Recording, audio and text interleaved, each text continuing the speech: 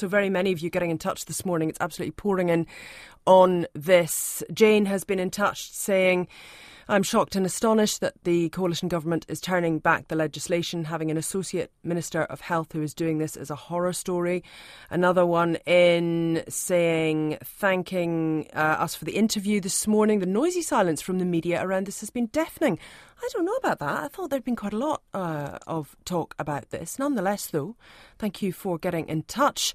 This one in saying the repeal is shameful, embarrassing, amongst other things. An excellent interview with Dr. Judith Mackay, this person says. So interesting to hear her talk about vaping being the third instance of the tobacco industry trying to trick the public. As one of the co-founders of Vape Free Kids New Zealand, we're incredibly concerned about the smoke-free repeal and the fact the Associate Minister of Health has indicated vaping will be the new primary tool to address smoking. This person obviously involved in that campaign, saying that vaping rates amongst 15 to 17-year-olds doubled in New Zealand in the past year, increasingly normalising our communities, and this is not the answer for our children's health. John Holmes in Dunedin's been in touch saying, I'm a classmate of Judith's. From Edinburgh University, graduating in July 1966. Morning there, John. I've been in New Zealand since graduation, but will be listening, and please give her my regards. As a public health physician, I'm ashamed and disgusted by the short-sighted politics of our current government and horrified that a practising doctor can support this government's policy. However, also in touch, vaping is wonderful, somebody says. Who is this person? Another person says, drug prohibitions do cause crime. Look at the alcohol prohibition. Cocaine crimes destroyed the Americas. Prohibitions lead to gangs, this person says. Peter has also been in touch saying, Catherine, Susie, has banning any drug stopped drug taking? Education is the way to go. Thank you very much, all of you, for getting in touch. Do keep those coming into us here at RNZ this morning, 2101, also Saturday at rnz.co.nz. Quick bit of feedback in on Alabama. This person says, taking that decision to its fearful end, will women be free from prosecution when they have a period and expel a viable egg, miscarry or use contraception? It is a scary world. Indeed it is.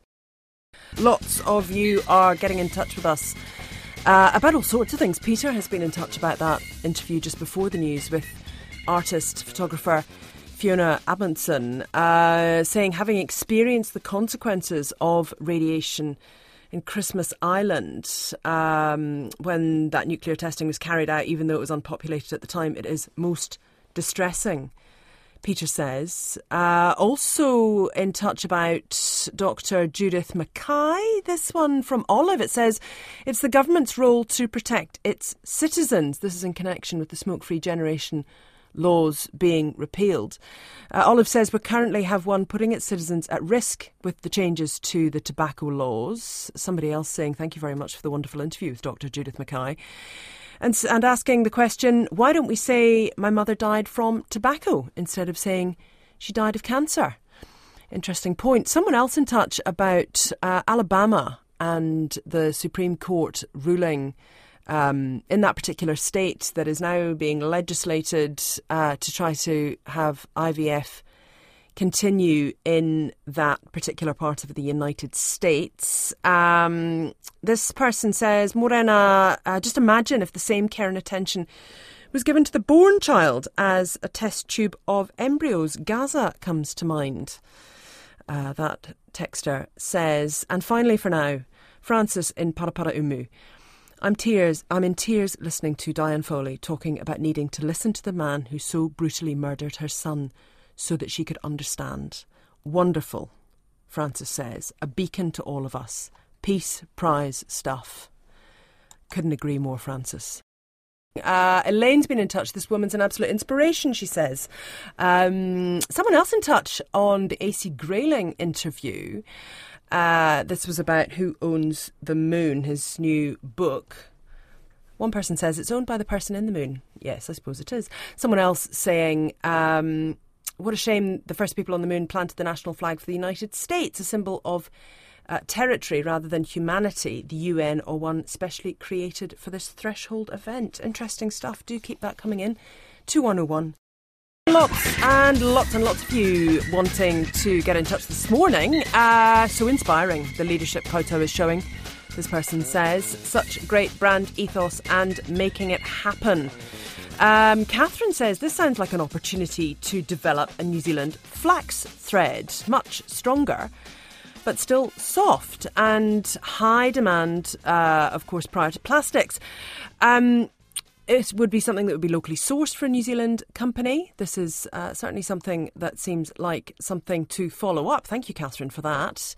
Lots of you very happy to hear from Gosia Piontek there. Someone else, though, Mike, who was in touch earlier about billionaires and singing their praises. Andrew wants a word. He says, I feel Mike's comment about Henry Ford, whether we'd have cars without him, in reference to the wonderful AC Grayling interview, rather misses the point. Grayling's point was that benevolent AI would replace the so-called innovation provided currently by billionaires, thereby allowing their wealth to be redistributed, Andrew says. He goes on to say, I'm not sure we're benefiting much from the current crop of billionaires anyway. 2101 to get in touch with us.